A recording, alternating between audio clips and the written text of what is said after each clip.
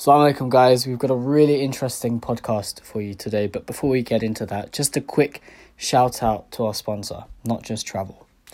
Booking a holiday is about so much more than just flights and hotel. Not Just Travel believe in providing a seamless journey to your next holiday experience, from picking the perfect destination to adding those little extras that make your holiday that bit more special. Call Akhtar Jafar or visit www.akhtarjafar.notjusttravel.com to book your next holiday experience the Not Just Travel way. Hope you guys enjoy the breakdown by Al Hadi Youth. Bismillahirrahmanirrahim. Brothers and sisters, welcome to another episode of The Breakdown. My name is Ahmed. With me again today is Abbas. Firstly, I want to apologize to you guys for the hiatus, for what seems like a very, very long break since our last episode.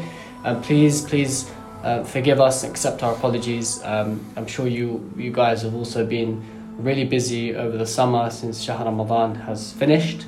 But hopefully we are going to be in full speed coming towards the month of Muharram. And starting with this episode, we are really, really blessed, lucky and fortunate to have with us Brother Sadiq Meghji. Assalamu alaikum, Sadiq. Wa alaikum salam. Thank you for inviting me today. Thank you for being here. It's an absolute pleasure to have you here. Abbas, can you tell us why we're doing this episode and kind of get us to grips on what we're here for? Yeah, so I mean, quite a few people have been asking the question around, and I think it is a topic that we on this platform we can discuss is what exactly is the Hawza, how exactly does it work over there, and for people who, I know quite a few people are interested in going to Hawza and they're not quite sure how exactly it works. Yeah. I mean, they know about UK based Hawzas, they know about the Middle East, like what's the difference, and so we just thought, have this podcast, speak to someone who does attend the Hawza in Qom, I believe. Yep, that's correct. And, debunk any myths, any advice that you may have for the other people who really do want to join. So to get started, Sadiq, would you mind telling us a bit about what the Hawza is or how you define it to someone? So to begin very quickly, a quick summary on what you could define the Hawza as is the Hawza is essentially a religious intellectual institute which has two main responsibilities. The first responsibility is to produce and to nurture and to create fuqaha and maraja. Especially this is very important during the time of the occultation where we don't have access to the imam. Obviously in the place of the imam we have the role of the scholar. So that's the main responsibility of the Hawza. The second responsibility of the Hawza, which has come within the last 100-200 years, has been to look after and to care for the religious Shia community.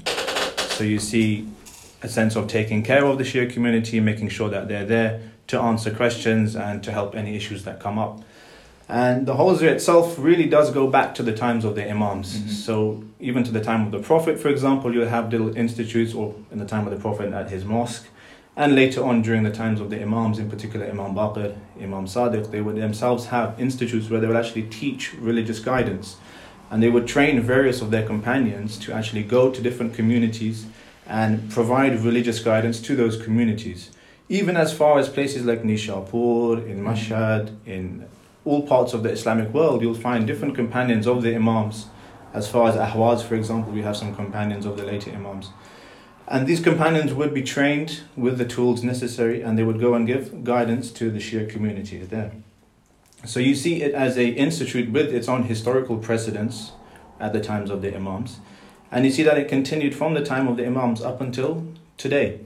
And what's really interesting is if you see after the time of the occultation, you see certain parts of the Islamic world were quite well known for having these Hawzas. For example, Kufa is mentioned in the history. You have Baghdad. You also have Najaf and Qom. So Najaf and Qom were obviously very big places where scholars would themselves attend. We have some of the biggest names. For example, when you think of Najaf, you think of Sheikh Tusi, a very big scholar that we had going back at least 1,000 years. And so after time progresses, you see the locations of these Hawzas also change. You see, for example, momentarily in Hilla in Iraq, you also have some scholars coming from there. And then later on, you find, for example, the Hawzas going to Isfahan. During the time of the Safavids, you had scholars like Sheikh Bahai, Alama Majlisi, two very big scholars later on during that period. And then you see it sort of reverting back to Najaf and Qom as we have today. So that's sort of like a very brief overview. It goes back to the time of the Imams. and during the time of the occultation, the Hausa has moved from different places, obviously depending on different factors at the time, how supportive are the local governments, Yeah. whereabouts are the scholars of knowledge gathered. That also affects where the Hausas are situated. And obviously now it's located in Najaf and Qom mainly, but also you have Karbala, you have Mashhad, you also have some schools in Isfahan, you have in Syria, for example, you used to have, but till today it continues in its limited capacity. Yeah.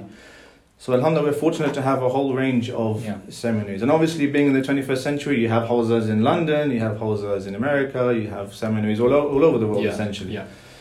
So obviously that's a new step now Yeah. that we have in our history. If you don't mind me asking, what's interesting is you, of course, you're a member of this community here Mhm. in Northwest London. You've been born and brought up in this community, contributed to society here in Western civilization. If you don't mind me asking, why did you feel the need to take part in a completely different way of life? One would say maybe an Eastern way of life, an Islamic and academic way of life, but not in your homeland. That is a very good question, and obviously everyone's response will perhaps be different. The reason I felt necessary for me to go, for example, all the way to Qom, even though I perhaps could have gone just down the road in London and studied a little bit there, was firstly I have a principle that if I want to do something, make sure I give it 100%. Right. Okay. And for me, studying in London, there were a number of barriers that would have come up. Firstly, for the financial stability, it's not easy for someone to stay in a place like London and just dedicate themselves to studies. For example, if you have Of a family, course, you have the yeah. work pressure. So that itself wasn't possible. And secondly, being in Qom, or even being out in the East where you have a traditional Hausa, where you have heritage, where you have legacy of the ulama, one big thing that you definitely get is you get variety of scholars who you get to sit with. Of course. You also get the benefit of learning a language. Mhm. So one of the biggest things, one of the best things I've benefited from the past few years that I've had is, for example, mastery over the language. I can speak Farsi fluently because they teach you. Arabic comprehension is very good. So now you have those tools. You become dependent as well to start engaging in your own research. You become independent see. in being able to access the text in and of Go yourself. to a deeper level on that. And to take things to a deeper level, and Yeah. you get the ability and the tools to navigate, you could say, this whole Islamic studies a lot more easier.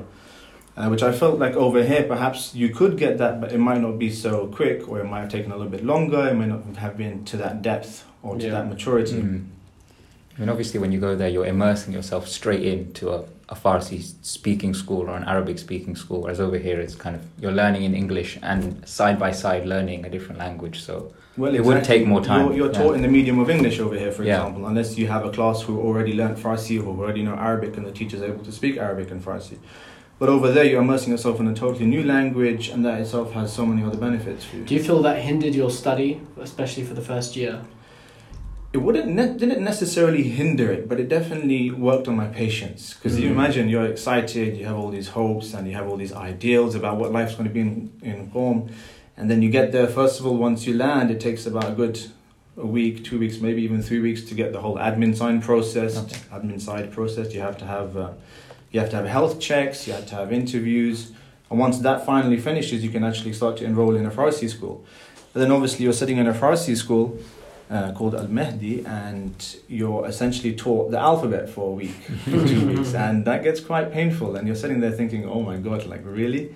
What am I doing here? But I mean, that's nice, isn't it, for people who perhaps have less access to it or have not been brought up in communities where they learn that sort of stuff from A to Z, literally. Well, completely, because you're sitting there in a class with about 10 or 15 other people, and you're just looking around and you're just gauging and you're trying to take in the different people who are there, the different ethnicities, the different backgrounds, because people go to Qom for a whole variety of reasons. Some go because they're really passionate, they've literally just become religious, they have had no madrasa background, they've had no community. I remember a guy in my class who was literally from the farm of a small village in Azerbaijan. He just decided, okay, I'm packing up and I'm coming to Qom. Wow.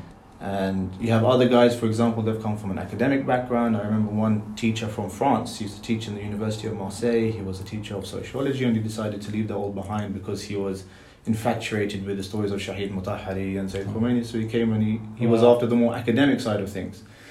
And then you have others, for example, who are more interested in the political activism. They want to come and see, okay, Iran, or Qom in particular, has a very political brand of Islam. Mm-hmm. very political way of seeing things. I want to come and benefit from that. You got others who come, for example, I'm after the whole spiritual side of things. I'm into irfan, I'm into akhlaq, I want to find a teacher. Obviously, Qom is the heart of like philosophy and mysticism. So you have all these different reasons of people coming in, and it's great because when you're in there learning Farsi, you're all there together, you're learning together, you're trying to put together like half-baked sentences in Farsi to each other, and you're correcting your mistakes. And it's great because you get to have that more personal interaction, you get to engage and understand what people's motives are. And again, it's an eye-opener because you get to realize that, you know, people have come from different walks of life and people have sacrificed even more than you might have sacrificed because it's not easy to pack up. But then you're hit with a bit of humility as well. So, I mean, obviously so it's been how many, 4 years? It's been 4 years. 4 years, right, since you initially decided to go. It's nice hearing that people have so many different kind of reasons for going to study. And I imagine it's not just in Qom, you can find the same sort of people in different seminaries around the world. If you don't mind me asking, what was your driving incentive? Who did you want to be? How did you picture Sadiq Meghji leaving Hawza at the very end of your term of study? That's a very good question. Again, for me, I was driven to Qom by a insatiable quest for knowledge, you could say, or a unlimited yearning of feeling of curiosity. For a long time, I was very curious as to how things worked in Qom. For me, it was very mystified. I could never actually understood how the whole process of Islamic studies worked, what was exactly studied. And the thing is, I had a lot of friends not necessarily in Qom, but some in Najaf, some in Syria, and I'd be in touch with them and I'd hear about their studies, and it was really fascinating for me. And also personally, I was quite well read. My Arabic was to a decent level as well, so I had some understanding of what discussions going into Qom. So before I went to Qom, I had some grounding as well. Yeah. Okay. So that really helped as well because when I went in, it gave me a little advantage over some of my peers. But the main factor that drove me to go was purely the search for knowledge. And obviously, first of all, knowledge to help me get closer to God, because we're all on our personal journey. For many people, it's a journey of self-finding, self-fulfillment, understanding what is your obligation to God. And obviously, you have so many questions growing up in the West. You're trying to be a Muslim, you're trying to understand your religion, you're trying to understand your faith, you're trying to understand the Hadith, for example, you're trying to understand the Quran. And it got to a stage where I was pretty much fed up with the English material out there. Like I got to a stage and I was like, I don't want to read an English translation by someone whose first language is in English. I'd rather go straight to the source myself and see and benefit from teachers, see what there is out there. And that really drove me on to go and to keep going. And like what made you, I suppose, like take the plunge and just commit to going, or was it a case of like, I might go and then you change your mind and then you were kind of like hesitant? It's a really hard decision to make because it's essentially it's pretty much a blind faith kind of jump. Exactly. Obviously there is the whole tawakkul aspect, but then you were always told from a young age, trust in God but tie your camel. So for me, I was fortunate to have some sort of qualification. So I did a safety plan. If anything did go wrong, I had something to fall back on. Okay. So because I had that as a backup, I felt like if anything did go wrong, I could just call it quits and say, that was a good 6 months, that was a good year. I enjoyed it. It didn't work out. Back to central London again. Yeah. So I was quite fortunate in that respect, and that really did help me make that decision. I mean, if I didn't have that, then it would be a completely different. Would you have perhaps not considered going at all? I think for me, before I went, I wanted to make sure that I had something to fall back on. And I think, again, this goes back to the whole discussion of what do people actually do when they come out of Hawza. Because we live in a time where, because people go with so many different intentions, so many different factors, not everyone wants to come back, for example, and become a speaker. Yeah. You have a whole movement now. People want to start joining think tanks, perhaps. You have people who want to join academia. You have people who just go for personal reasons. Some people literally, they just pick up their family and they go because they don't want to grow up. They have their kids growing up in the West. So for them, they're not really thinking, okay, how am I going to come back and serve a community? How am I going to come back and do this? And so from there, we could say that definitely having the qualification really did help that decision. Yeah. Help my decision. An interesting question, which I think many listeners would be kind of keen to know. So, I mean, the first time I had an in-depth kind of study of any seminary was again about 4 years ago, where I went on a course to Najaf, and I spent time in the Hawza there with a few friends, people I knew and people I didn't know, and it was kind of an academic retreat. So we'd spend 8 to 10 hours a day with some of the highest level scholars, Bahth Kharij level kind of students, and even a couple of the teachers, which was awesome. And I thought, wow, this is incredible. Najaf is amazing. Imam Ali is here. And I really enjoyed it. And then a year after, I spent time in Qom, and I thought, wow, Qom is amazing. Bibi Masma Qom's here. You know, it's incredible. So the question I'm trying to get to is, a lot of people who may consider going to Hawza, even now or in the future, the one question they may have is, how do you choose where to go? Is there a main difference or a primary distinctive element between the two leading seminaries of Qom and Najaf? So going back to my own decision, definitely when I made the decision, I don't think it was like a academic decision where I squared up the differences between the two and the curriculum that they taught and the subjects that they taught. It was purely on the basis of pragmatic reasons. When it comes to the actual ability to go and study, especially when you're going with a family, I think it's a bit difficult to compare even Qom and Najaf. Qom actually has infrastructure, it has the dedicated resources to actually look after students, it has thousands and thousands of students, it has a dedicated program. Specifically to help you learn Farsi and to push you into the actual Hawza program. Whereas obviously Najaf is newly coming up, it's had a lot, its own, Iraq itself has had many problems that have kept Najaf unfortunately behind in that respect. Yeah. So for me, in terms of the reason why I went to Qom, was purely because that the pragmatic reasons were favouring Qom. Yeah. The Western community in Najaf isn't really that big. It's not, especially when it comes to having kids or like having family spending time together. So the pragmatic reasons definitely trumped perhaps the intellectual or the hosiery side of things. But again, going forward, things might change, because I know at the moment there are a lot of courses now opening up in Najaf.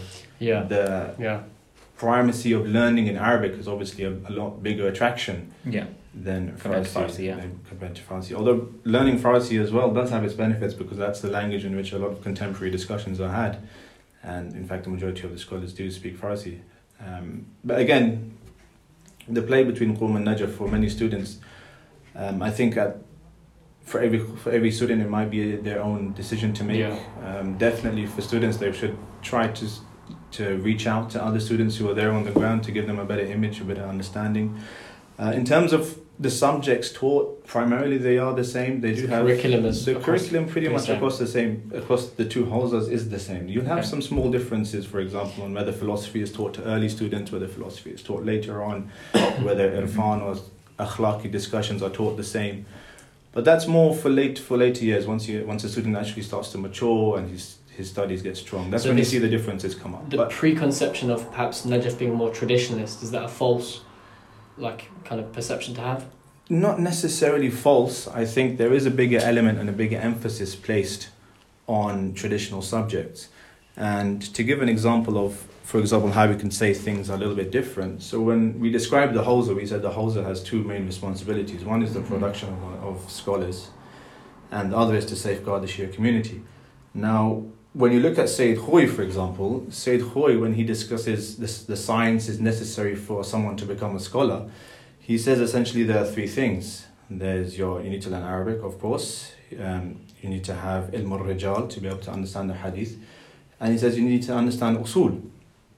And those are the three sciences he essentially says that you need to be able to become a faqih or marj or mujtahid. And obviously he doesn't mention mantiq and logic, and he goes into a lengthy discussion about how a decent common sense understanding of logic will be sufficient for a scholar, for example, to be able to go and extrapolate Islamic law. And this is Sayyid Khoury, obviously his views represent the mainstream in Najaf. And then on the other side you have Sayyid Khomeini, obviously from a very common background. When he gives his discussion of what he considers actually a requirement for someone to become a faqih or a mujtahid, you see something slightly different in what he says. He says, for example, the scholar should understand urf, for example, the local custom. That's very important. You can't extrapolate law, for example, that is contingent upon an understanding of the urf. That has an impact. Other things he mentions, for example, he says that the person needs to have a fully ma'rifat of the Kitab or Sunnah. So, for example, he needs to be fully aware of what the messages of the Quran and the Hadith. And also you see emphasis on understanding zaman and makan, so an understanding of your time and place. So you see here, for example, you do see a little bit of a difference going on there. And obviously in Qom now, you see a slow shift, not necessarily away from a traditional understanding, where you begin to see a gradual inculcation of different subjects that weren't traditionally seen to be part of the seminary's curriculum. So for example, Sayyid Khomeini, one of the things that he wrote about during his time was the introduction of philosophy, for example. Philosophy was now openly taught to a lot of the later students. You had akhlaq discussions taught very openly, discussions on irfan. So you do see a little bit of a change between Najaf and Qom. But again, I feel now we're living at a time that change will, or sort of you can see an expansion of what is being taught within the Hawza will gradually start to increase a bit. You will see that. And how do you see that shift, like towards a more academic?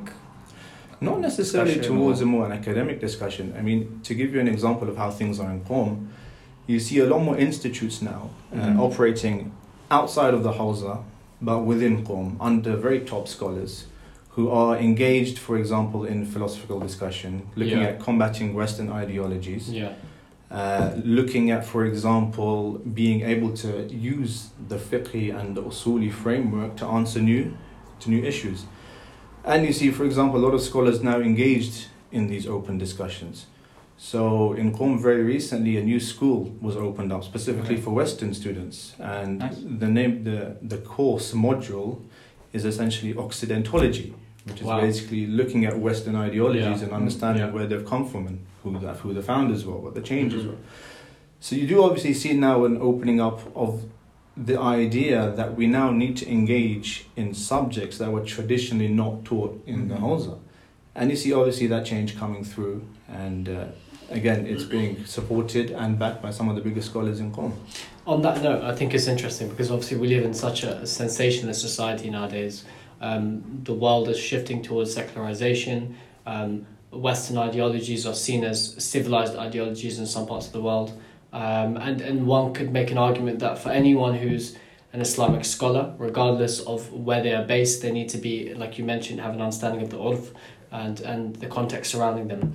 On that note, as someone who's been born and brought up in a Western kind of civilization, and at the same time have had a grounding in the Middle East, naturally you've got an understanding and you know kind of the complexities of, you know, you've got the Labour Party and the Tories here, but maybe someone who lives over there won't understand maybe how politics works on the other side of the world. Saying that, does the curriculum allow for diverse thinking or open-minded thinking to the point where someone could look at contemporary political theories or even contemporary philosophical theories spanning across the world and understand the general gist of how philosophy and politics are thought of in a wider world, and viewed by the seminaries and viewed by Islamic scholars, if that makes sense? That does make sense, but just to go about a step back to give a little bit more of the dynamic in Qom. How it works is the student who goes to Qom essentially has a Hawza that they attend. Now that Hawza itself will be, so for example, it'll take up 5-6 days a week. It'll be from 7 to 12, 7 to 2. You'll have your main classes, you then have your own site, you'll have your own homework for those classes, etc. Now those Hawza classes that you have part of your curriculum, that doesn't limit your Qom experience. Okay. So in fact, the majority or the biggest benefit that you have in Qom, from my own personal experience, is actually being able to benefit from the different institutes that you have, the different scholars that you have available, the different classes that you have going on in the evenings, and all of them are very open. You can go and attend, you can register, you can build connections. And again, you have a whole plethora of options available. If you're interested in hadith, you can go to hadith scholars. If you're interested in Quran, you can go to Quranic scholars. If you're interested in more contemporary, philosophical, sociological, whatever, historical discussions, you can always find your avenue or your scholar available. So it's not the case that the Hawza itself limits you through your curriculum, because I see. Because you can have a curriculum, for example, that takes up most of your day or part of your day. But the thing is, if the student is still interested, they still have the option to actually go and go the extra yard and go find out what else is available. It's kind of like university, for example. You have your main lectures, for example, but then in your lectures, your teacher will say, okay, try to read this. Or you'll have visiting lecturers come in that's optional for you to attend. And some people attend, some people won't attend. And it's exactly the same dynamic over there. You'll have your main classes, you'll have your main subjects. Again, subjects can be your traditional subjects, for example, your fiqh, your usul, your Arabic. But then the student who really wants to be studious and take it to the next level and actually benefit from being in Qom, and this is where the majority of the benefit actually comes from, not specifically your actual Hawza class, but just being able to explore Qom and see what else is available and engage in these discussions. And in fact, you do have many, many institutes that are engaging in these discussions and that are very intellectually fulfilling and who are very diverse in thought and who are currently producing very strong critique, for example, of current ideologies. And you can see, again, like I was saying, you can see a progression. Although it is in its infancy, perhaps you can say it is baby steps, but you can see that there is definitely progression going in a very positive direction. And just on a more personal note, I know you touched on it previously, but it's a question many people have, like family life and going to Hawza. How exactly does that work? Because do you take your family with you? Do you leave them here? Do you? I think if you leave your family behind, that's a bit. you won't have a family. You won't have a family to come back to. Definitely, for sure. Like obviously, my experience, I went there with one kid. Alhamdulillah, I have two kids, so my experience is probably a little bit different. If you're going like single, you're going as a bachelor, you're going married, for example. All the dynamics are different. In terms of obviously my situation, I try my best to make sure the missus gets her time to study. Obviously the kids, if they're old enough, they'll go to like a nursery, a Montessori equivalent, where possible. Other times she'll be at home, and it does require a little bit of flexibility to make sure that, for example, if I have to do a school run, I have to be home with the kids. Missus wants to go out, we go for haram trips. Like you always have to make sure that the timetable is on point. You got to make sure that you know what you're doing. You're not missing your classes at the same time, but you're not neglecting your family. And it can become quite a challenging task, but it's an enjoyable one because you're all going through the experience together. For a student who moves to a seminary and has a wife and a family, how does one kind of manage and balance the financial situation? Does the Hawza provide any stipends, or do you have to have something on the side? So that's a very interesting question. So the Hawza, at least in Qom, I'm not sure about Najaf or any other Hawza, but in Qom, what happens is you have the ability to take an accommodation. They do provide accommodation. Unfortunately, the free accommodation that they give is quite far out of Qom. It's about a 25-minute, half an hour drive just to get into Hawza in the morning, and then obviously that drive back in the evening can be quite taxing. Commuting. It's pretty much like commuting, and you have to wait for the school bus to pick you up at like 6:30, or you have to take a taxi out. And then obviously you take a taxi every day of the month. It kind of negates the whole idea of you living in free accommodation. So again, the option is there, and students who are a bit more needy, they would take, or who don't have the financial ability, they would take those accommodation. Very nice accommodation. It's good standard of living that they provide. Apart from that, if you have a little bit more money, you can get a house nearer to your seminaries, of course, and just how it is over here, different parts of Qom are more expensive, depending on how old, how new, how the facilities are. You're closer to the haram, you're more expensive. So obviously you have that dynamic playing as well. In terms of stipend, Hawza does give a bit of money, but again, if you have a family and two kids, it's probably 10-20% of your expenses for the whole month. Maybe a quarter of your expenses the whole month, and the rest of the money you have to make up out of your own pocket. And that's why you have a lot of students, for example, in the summer they'll come back, they'll work, they'll try to make up enough money to go, or if you're fortunate, you might have some family members who see your time there as an investment for the community, so they'll fund you.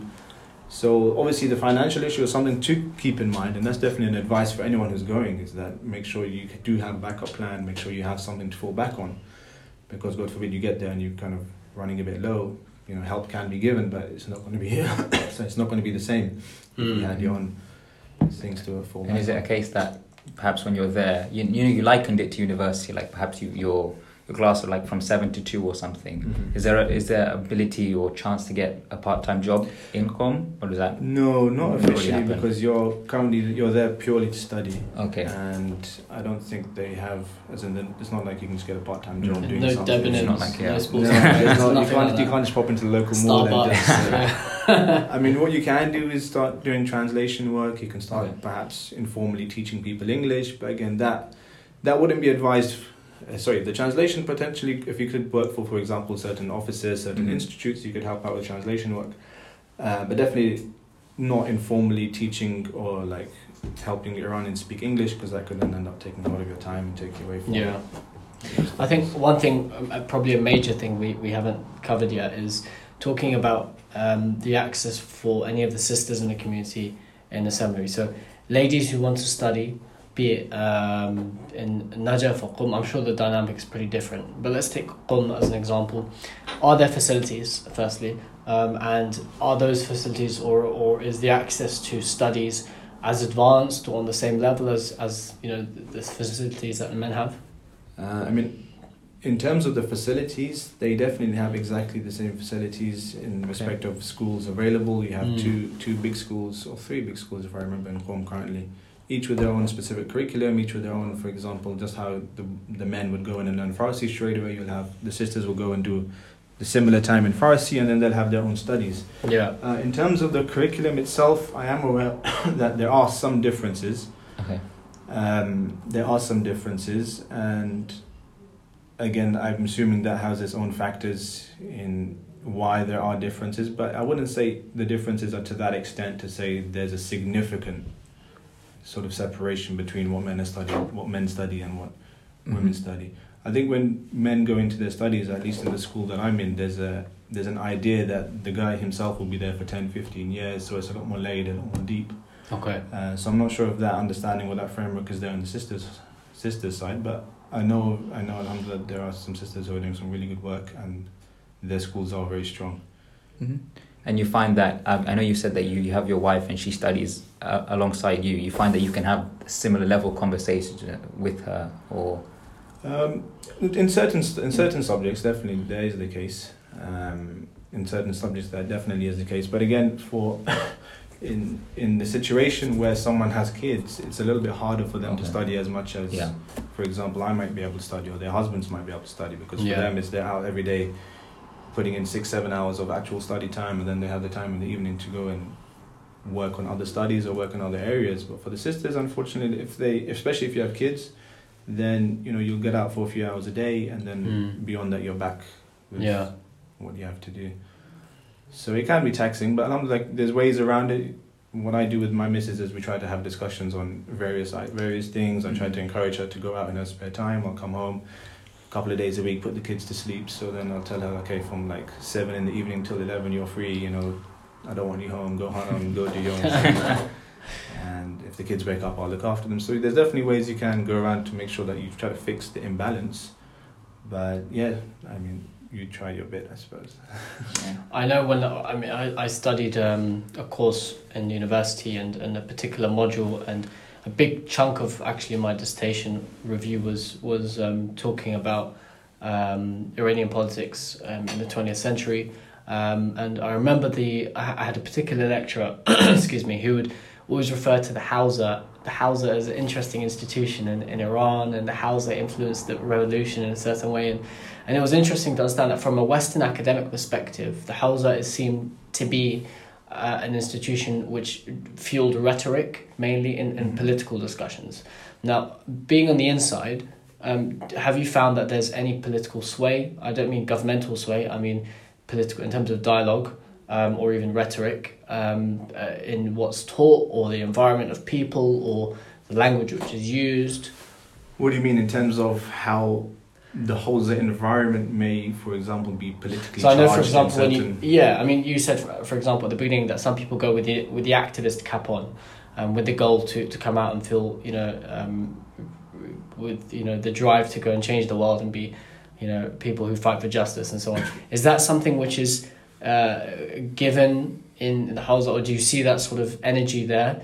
from a political stance, in the sense that, you know, I don't mean, again, I must stress for policy and regulations of the podcast, we don't mean kind of in a governmental sense, but more so in a dialogue. Is there an interest in politics? Yeah, I think there's a big interest in politics, especially, so first of all you have the global politics, especially when it comes to the Middle East, when it comes to Iran-America relations. If anything does happen there, you'll often see some very big scholars come up with some very big statements. Yeah. And obviously try to encourage other people to do similarly. So you definitely have reactions on the global scale. Even when it comes to the domestic issues, Iranian economy is in an abysmal state at the moment. Yeah. So you'll often find a lot of scholars coming out and pushing different messages to try to encourage economic stimulation, to try and encourage people to partake again. So, for example, last year you had this whole vibe or whole push where foreign products were essentially banned from being imported. Mm-hmm. And obviously they put that as a governmental regulation, but people still found ways around it. Domestic trade and, you know, smuggling and all sorts. So then a lot of scholars from Qom, they came out and they said, look, you know, we have to support the economy, we have to support our country, we can't allow this to happen. So obviously you do find a big push coming from the Hawza, especially some of the very big scholars, when they see, for example, a situation that's very politically dire or necessary for them to get involved. Yeah. That would be very common. Yeah. And do you feel your place as a Brit or a British student studying over there, does that have any sway on the way you're viewed by other students or by teachers? No, I think, alhamdulillah, now there's so many students from the West in Qom that maybe if you were to ask this question to someone who was there 10 years ago, so, you know, it's always great sometimes, there's some scholars that we have who've been in Qom for like 20, 30 years from the West. You'll sit down with them and they'll tell you, oh, you know, we came here in 1992 and when they saw us, they said this. And they obviously, you can imagine. Terrible parents. Yeah. You can imagine the reactions when you're the first Westerners there trying to study Islam. They're like, huh, you're even Muslim? What's going on? So now that's kind of the background noise. Like, you don't really have people coming to you and saying, oh, but you're from the West, or your affiliations must be X, Y, and Z. I think the maturity levels are beyond that to actually start to devise based on your ethnic lines, your country lines, your political affiliations. Especially now there's so many Western students, probably into the 1,000 from different countries, Belgium, Turkey, Germany, France, US, like all sorts. So the schools are very well aware of how different factors and countries can play in. Mm-hmm. And just on that point, you said so many different nationalities. Is it particularly difficult then to get a place in the Hawza? No, I think the Hawza is open for admission. I mean, you just have so the process to apply there is you simply apply. For Khoja students, I know they can go through World Federation. Okay. We're fortunate to have that avenue. For non-Khojas or for others, you can go through London Hawza. I believe they have a representative of Jamat al-Mustafa here. You apply, you have an interview, and then they can get the ball in motion. So admission again is not. It's fairly straightforward. And I know at the moment, or at least I knew of, that there was a policy to start recruiting more students. Okay.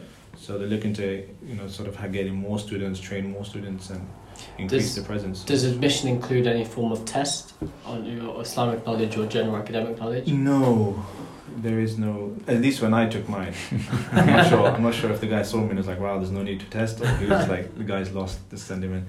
Could have been either, but generally speaking, it doesn't seem to be that way. You'll have a health check, you'll have a general chit chat about your motivations for coming to Iran or to go into Qom. Obviously, to make sure there are no dodgy links or there's nothing funny going on. So they're going to do the Hawza will do their side to make sure that everything is clean. And then once you get in, you're just treated like everyone else. You're just a number on the system, and you have to go and make your way through. Sadiq, thanks a lot. I mean, before we wrap up, I know we've got a number of questions which people have sent in. So thank you to everyone who is listening and who sent in some of the questions that we can pose. There's probably about 6 or 7, but if we were to kind of summarize them, 6 or 7 are the best ones, but if we were to put forward a couple, one which is a very good question, and I think this could be discussed, it could need a podcast on its own. When it comes to factions within the Hawza itself, do you feel there's much diversity in critical thinking and difference of opinion? That is a very good question, and in order to answer that, I'd probably need another podcast. Yeah, you would. You love that. You love that. Get out of here. I think one of the things that really did throw me off, or potentially one of the things that I wasn't quite aware of or quite ready for, was just acknowledging the differences of opinion that you had within the seminaries and how that could really lead to, I wouldn't want to say like a cliquey mentality, but it can very much lead to some very strong differences of opinion, and or some very strong distances, you could say, between, or it could become a barrier in the way people react. Right. And that again is unfortunate. But again, it's a product of knowledge. At the end of the day, no matter what you're studying, you'll always have differences of opinion, and always, especially when you're sitting with scholars, for example, who themselves have studied 40, 50 years. So you will have that sort of that diverse understanding and different ideas being shared. And do you find that there's tolerance for the wide range of opinions, or? Yeah, again, I feel like there definitely are institutes within QOM that express a wide range of opinions there. Whether or not that diversity is reflected within the Hawza itself, which the student is part of, that's a separate discussion. Okay. But in QOM itself, definitely, there's a plethora of opinions. You have a wide range of scholars available. The question again is whether or not that's reflected within the syllabus or the curriculum in which Western students are part of.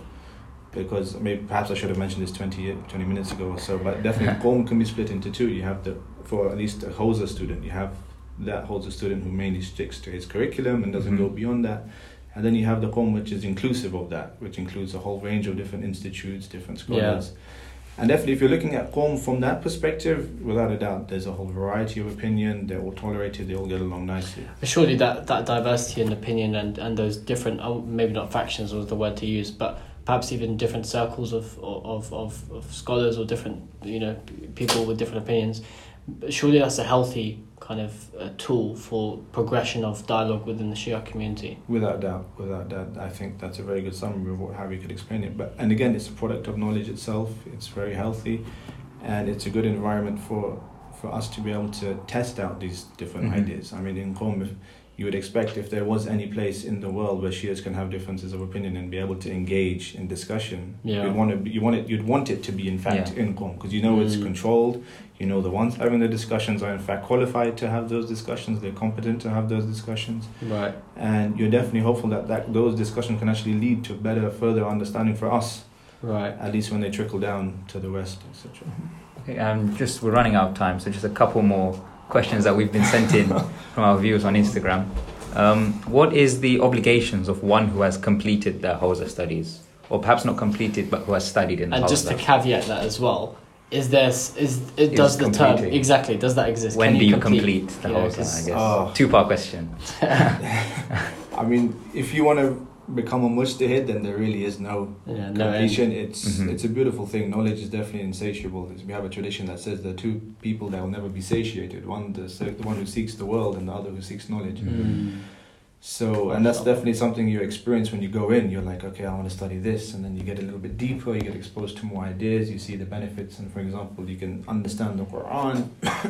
And you just see different layers of knowledge being opened before you, and you realize, wow, I could really be here for another 10, 15, 100. God give me another 1,000,000 years, I would literally continue studying. So again, I think, it's a personal decision depending on why people went there in the first place. Do people feel like they are able to, have they been able to accomplish their objectives while being there? So again, you can't give a one-size-fits-all answer, universal answer for everyone. In terms of an obligation, it reminds me of that tradition we have that everything has zakat, and the zakat of knowledge is sharing it. So I feel there definitely is an obligation upon doing something. Now you're tasked and you have that knowledge.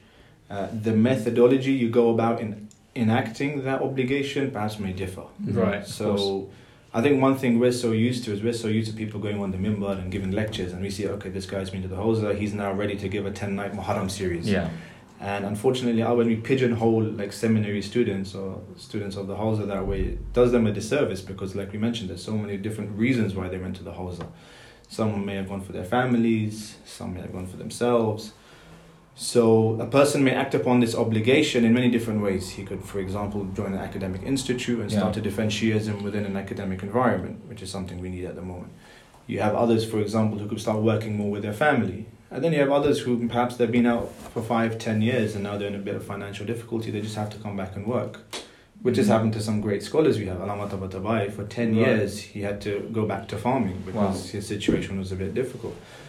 So we know that there's a wide variety of different ways that you can live out your obligation, and essentially it's up to the individual to realize, what is my situation at the moment, how can I help, who am I helping, and can I stand in front of God on the day of judgment with the acknowledgement that I fulfilled my obligation or what he wanted me to do. Just to kind of go back 1 minute, the concept of completion of Hawza studies, is the 7-year, 14-year kind of theory, does that exist? No, it definitely does exist. I have certain teachers who are like, after 8 years you'll become a mujtahid, and he's just trying to encourage you to keep going. But I feel like after, again, this is personal and perhaps people may not be happy with me even saying this, but I feel like after you spend a good 10-15 years, you can get a good understanding of the framework. Right. You may not be able to have the exact depth or the breadth that someone who studied the 30-40 years has. But I think once you gain those tools, you can then apply them in other areas if they needed to be applied. And that's definitely the benefit of being there for about 5 to 10 years. You get an understanding of the environment, you get an understanding of the scholars, you get an understanding of the methodologies that the scholars themselves are using in whatever field they're in. And once you can grasp that, I feel that's a healthy position to be in. You think that's definitely a position of competence and qualification. Sure. And just on like a final note and a final question, or not really a question, but what advice then would you give to someone around the age of 20-ish, thinking should I go to university, or perhaps has finished university and thinking now I'm interested in Islam, I'm interested in studying, but I'm not sure and what they should do. And there's so many friends who say pre-marriage or post-marriage. Honestly, it's crazy. And would you perhaps recommend them to study here, maybe first study in London or in Birmingham and then go to Qom or Najaf, or go straight there? Or definitely I would suggest that before someone goes to Qom, they should have a taster course of what they're getting themselves into. Someone hasn't been to Sunday Madrasa, for example, Saturday workshop. I can't imagine them being thrown straight into Hawza, and then I don't know how their reaction is going to be, unless they're really motivated enough for it. So definitely I think a good way around that is for someone to actually have a little bit of a taster course, have a little bit of an understanding of what Islamic studies actually involves, to at least start to get in touch with those students who are there, so that they themselves can start to give a better picture of what's going on the ground, and start to gauge whether or not the student is potentially ready to actually come to Qom. And again, definitely going straight to jumping to Qom is not something I would advise, especially if there's no financial planning, financial resources available to be able to sustain that. And I would even say potentially if that person was to go and get a job, spend a few years working in central London in a corporate environment, or doing something that he enjoyed, spending time in society, and then taking that knowledge or those life skills to Qom, if he really wants to study at that stage, then I feel he'll be a lot more mature and a lot more ready, a lot more equipped to actually go and benefit. And he won't be someone who's passive as well. Because he's seen life, he's had his own experiences, he'll be able to stand his own ground, he'll be able to critically challenge. And I feel like his experience, even if he spends 2-3 years, it would probably be better than someone spending 10-15 years, but just there as a passive participant, just taking in different things, but not going in with a strong framework or idea. Thank you so much. Thank you, Sadiq, for your time. No worries, thank you for your Sorry time. to overwhelm you for 45 minutes of us talking nonsense, but hopefully, inshallah, you found the questions okay, and hopefully the the listeners rather found your answers as insightful as we did. So thank you for your time. Guys, as always, Sadiq, I hope you don't mind me asking, is there any way for anyone to reach out to you if... I know you're here for a couple of months. If anyone has any questions. If anyone wants to get in touch, I suppose they can do so through...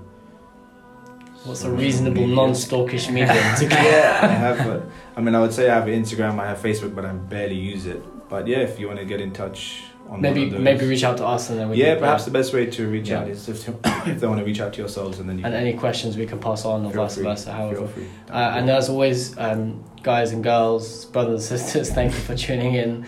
As always, if you have any topic suggestions, any guests who you'd like to see on the podcast, any ideas, if you'd like to get involved in any other element of Al-Hadi Youth's work across the board, please do let us know. We're on social media at Al-Hadi Youth on Instagram and on Snapchat and on Facebook as well. But thank you so much for tuning in. We'll see you next time. Assalamu alaikum wa rahmatullahi wa barakatuh.